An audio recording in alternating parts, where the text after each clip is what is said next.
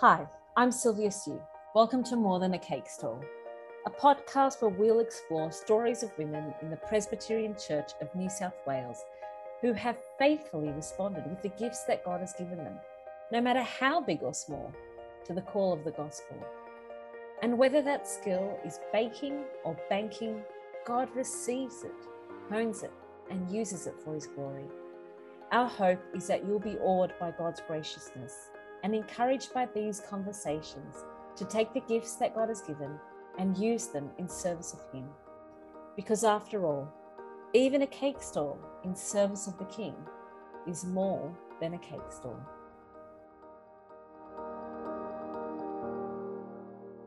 Thanks for joining us for this episode of More Than a Cake Stall. Today we're going to continue looking at the history of women serving in Justice and Mercy Ministries in the Presbyterian Church of New South Wales. We're going to hear from Nicole Mannyx about the early work of deaconesses in the early 1900s in New South Wales.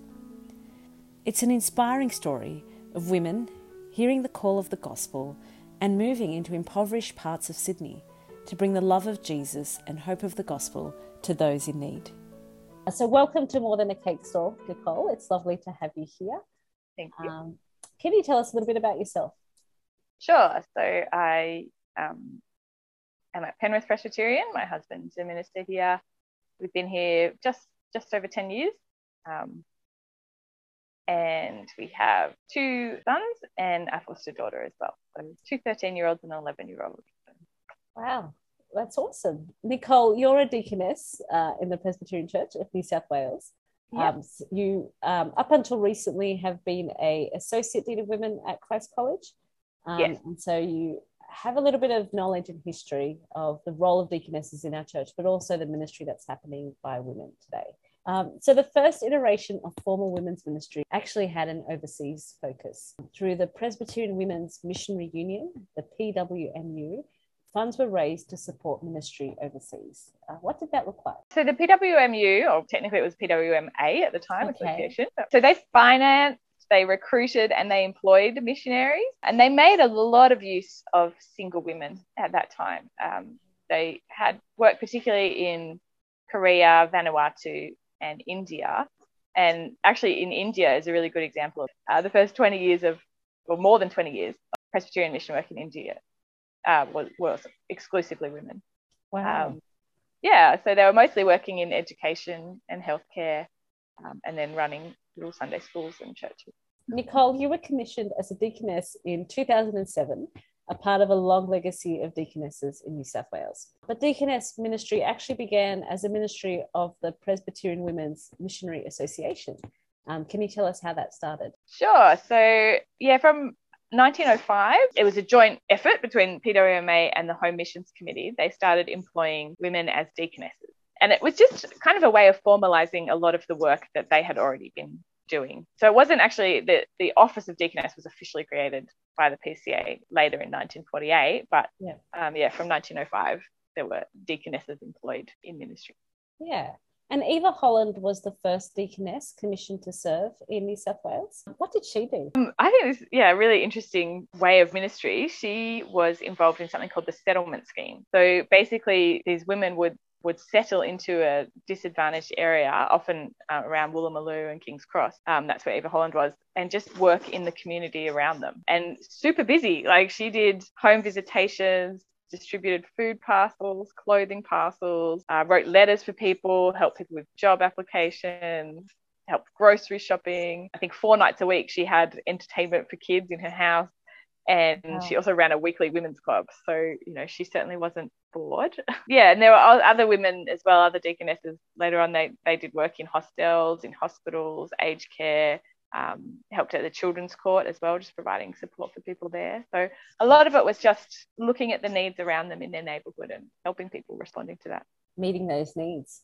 Yeah. In researching for this podcast, I was so excited to come across an article about Eva Holland, which I shared with you, because Tilly Devine, who I know from Underbelly, because I used to love watching that show, the queen of the Sydney underworld, Tilly Devine, who was a madam in King's Cross, who owned the area, she walked into the Palmer Street Church while Eva Holland was conducting a kids club ministry, and she liked that it was a safe place for kids, and so she gave them £25, which was a considerable amount in the middle of the Depression, and supported them to take the kids on a picnic to the Central Park. And then I love this quote in the article. It says, she said to her, she likes the work they're doing, and I sent out a message to the boys to look after you. So no trouble came to them. I just think basically if she hadn't approved, it couldn't have happened, because she really did own the cross, but thankfully she approved. So it's a bit of a weird alliance, but it worked.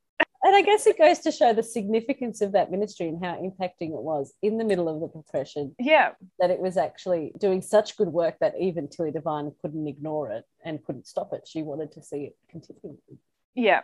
The ministry of the deaconesses shifted really significantly through the war years. How did it change? Yeah, so the issue with the war years is kind of an obvious one, that there were a bit of a shortage of men. So a lot of ministers were conscripted and went off to the war. So there was a massive shortage of male ministers. And so a lot of the deaconesses started taking on that role, so leading services, in preaching, because there was kind of no one else to do it.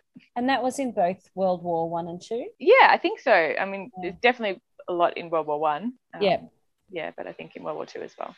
And then in 1948, like you mentioned earlier, deaconesses became an actual order in the code, so by the Presbyterian Church of Australia. And then another decade or so later, a training college was established to train up deaconesses for their work. What do we know about the college? Yeah, so the college was named after Deaconess Mildred Parker, started in the early 60s. So Mildred Parker had been training deaconesses. So she was deaconess herself, and then she was training deaconesses from about 1940 up until her death in 54, I think. So they named the training college after her, because that's a lot of the work that she'd been doing. And actually, even after it had closed down, and when I was at PTC then, Christ College, there was still a room called the Deaconess Mildred Parker Room. So she continued to have a little bit of a legacy there. So the focus of deaconess's work was a combination of evangelism and welfare. So they taught in women's clubs, taught scripture lessons, Sunday school. They established Sunday schools in some of the migrant camps, and they also were just sent all over the state to help with disaster relief. So if it was today, they'd be up in Lismore, I guess. So the college continued for nearly 20 years, and then the college itself was closed down, and the training of deaconesses was handed over to the Theological Education Committee and their welfare to ministry and mission. We've seen a really big shift in the way that ministry happens since union, away from ordination and towards specific focus on every member ministry. And I think with that, we've also seen a decline in the role of commissioned deaconesses. Have we seen a decline in women serving in the church and through Justice and Mercy Ministries? I don't think so. I think in a formal sense, there may not be so many official deaconesses, but I think there are a lot of women in their local churches doing things even on a voluntary basis. And I think, possibly it's not so much the shift from every member ministry, because in a sense that should encourage women's ministry. But I think if there has been a positive emphasis on word ministry, but I think that's maybe led the pendulum to swing a little bit too far. So because mercy ministry often can become only that, like it is quite challenging to integrate it with word ministry. So sometimes it does become just mercy without a word component. And I think also because as churches move toward liberalism, they often emphasize that welfare ministry, because really what else did they have to offer if they're not offering the gospel? And so I think evangelicals then became a little bit suspicious of mercy ministry. It was kind of seen as a bit of a liberal thing, something that took the emphasis away from the word of God. And so we kind of balk at it a little bit. I've read that in the initial deaconess work, there was a complaint brought that the work that they were doing was just social service and not gospel ministry. The convener of the committee says that the work of the gospel has always been conspicuous in the work that the deaconesses are doing. They were holding that tension really well of the social work with the gospel, or the Justice and Mercy Ministry, which is modelling what Christ has done for us as they take that out to other people, bringing practical assistance as well as the hope of the gospel. But it's really hard to keep holding that tension. And I think that sometimes you've got to start doing the hard work of bringing the love of Jesus to the people who everybody else walks past. And that's how we begin sharing the gospel with them through what we're doing. And that should always be the stepping stone. That shouldn't never be where it ends, but should be the way that we then begin to engage with the gospel. Yeah, and I think the deaconesses in that period were doing that well. Like there was, yes, they were doing a lot of mercy ministry, welfare type stuff, but they were also doing a lot of teaching, setting up Sunday schools, women's clubs, running Bible studies. So it was certainly, I think conspicuous is a good word, that it was very obviously a ministry of the church, and had a big teaching component. Yeah, and I what you were saying about the pendulum swinging, I think with our deaconess training now, it is all theological training, which is good and important and right. We need to be doing theological training, but we are missing that justice and mercy element, I guess. I don't know how you teach that at a college though. Yeah, it's hard. And I think it's probably it is just as important for men as women to learn that, men going into ministry. But how do you teach someone to be compassionate? Well, as you look back on the rich history of deaconesses in the Prezi Church, what are you thankful for? I'm thankful for just a general recognition of women's ministry, that it was seen as valuable and worth investing in and significant, and that's really great. I am thankful for the emphasis on training, and that focus.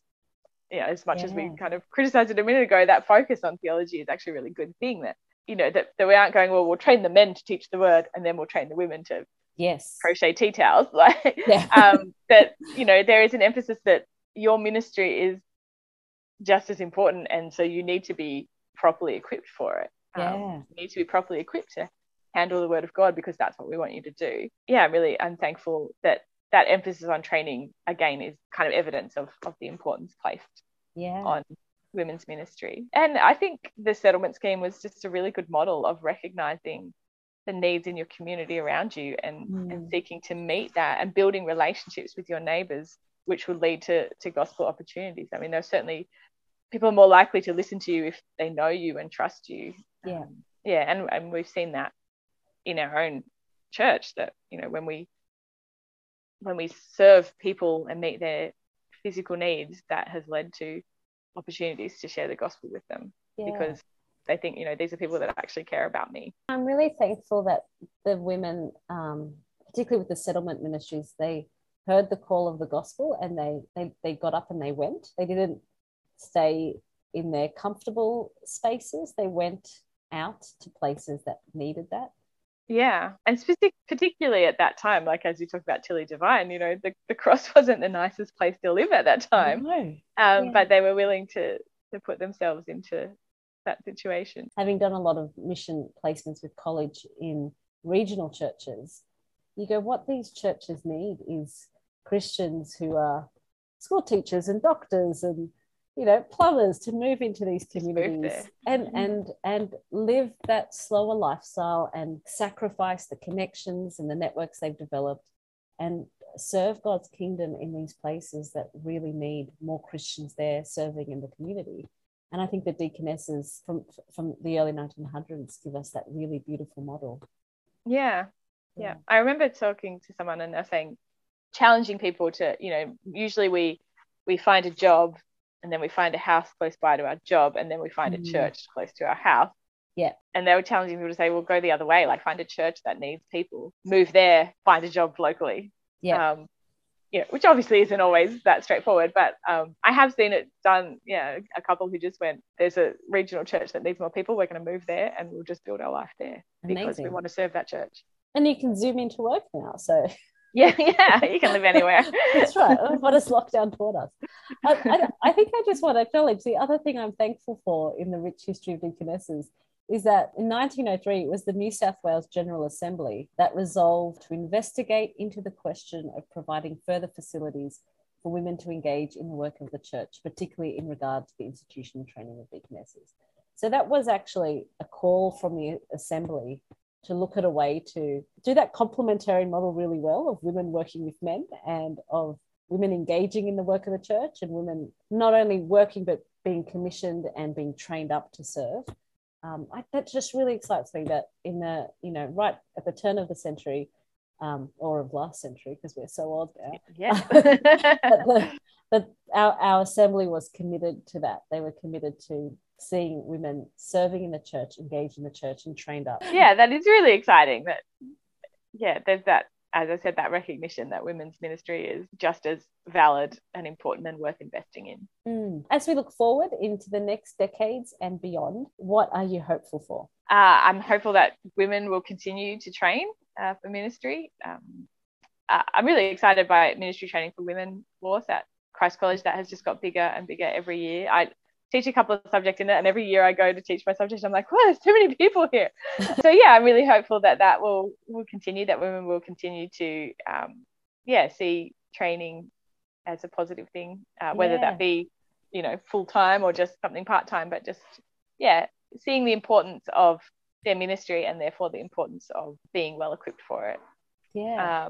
I'm hopeful that we do have a bit less fear of mercy ministry, that the pendulum will, not swing the other way, but find the middle.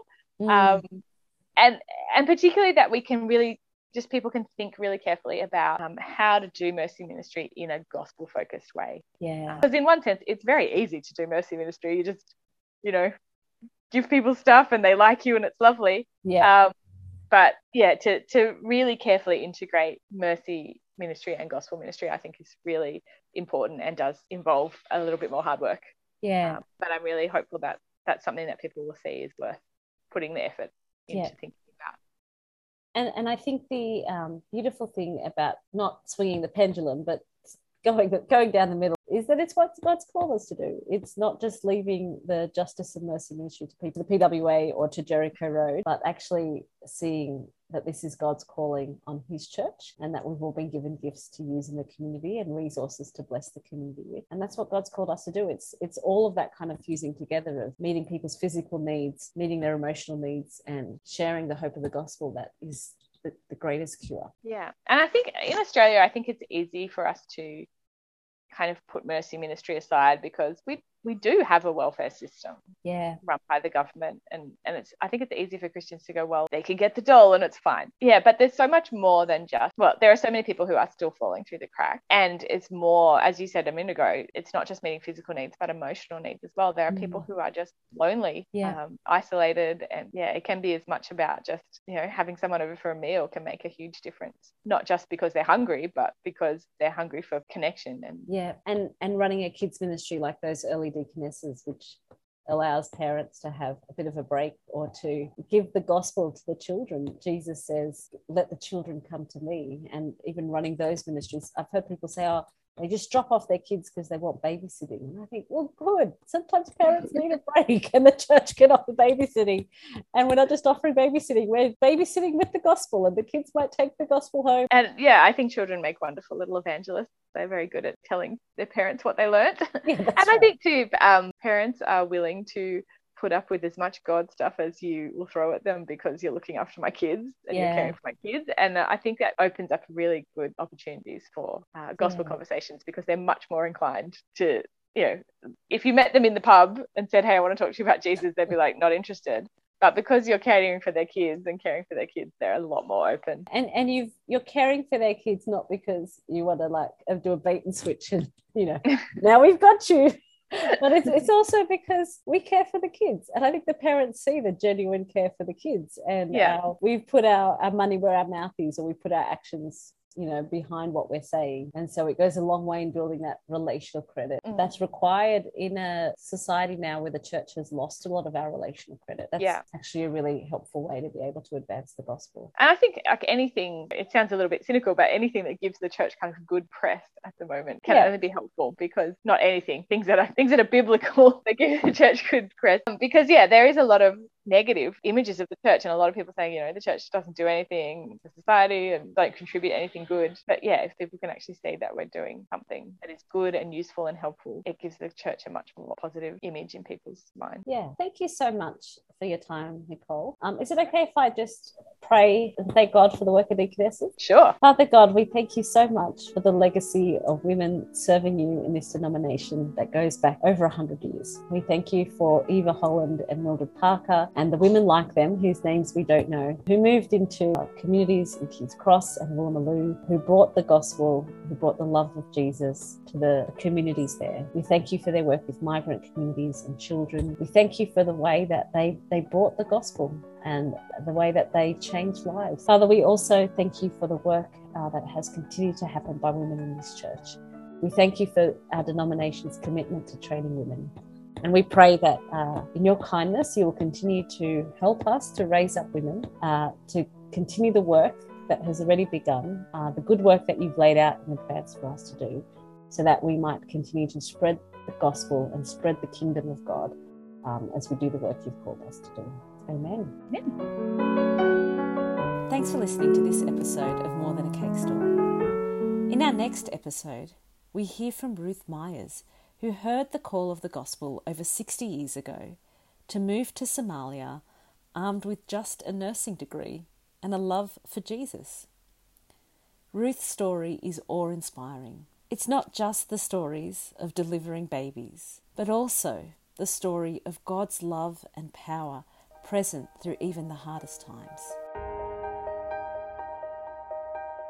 This podcast is a ministry of the Presbyterian Church of New South Wales Women's Ministry Committee. You can find us on Facebook, Instagram, or at PCNSWwomen.org.au.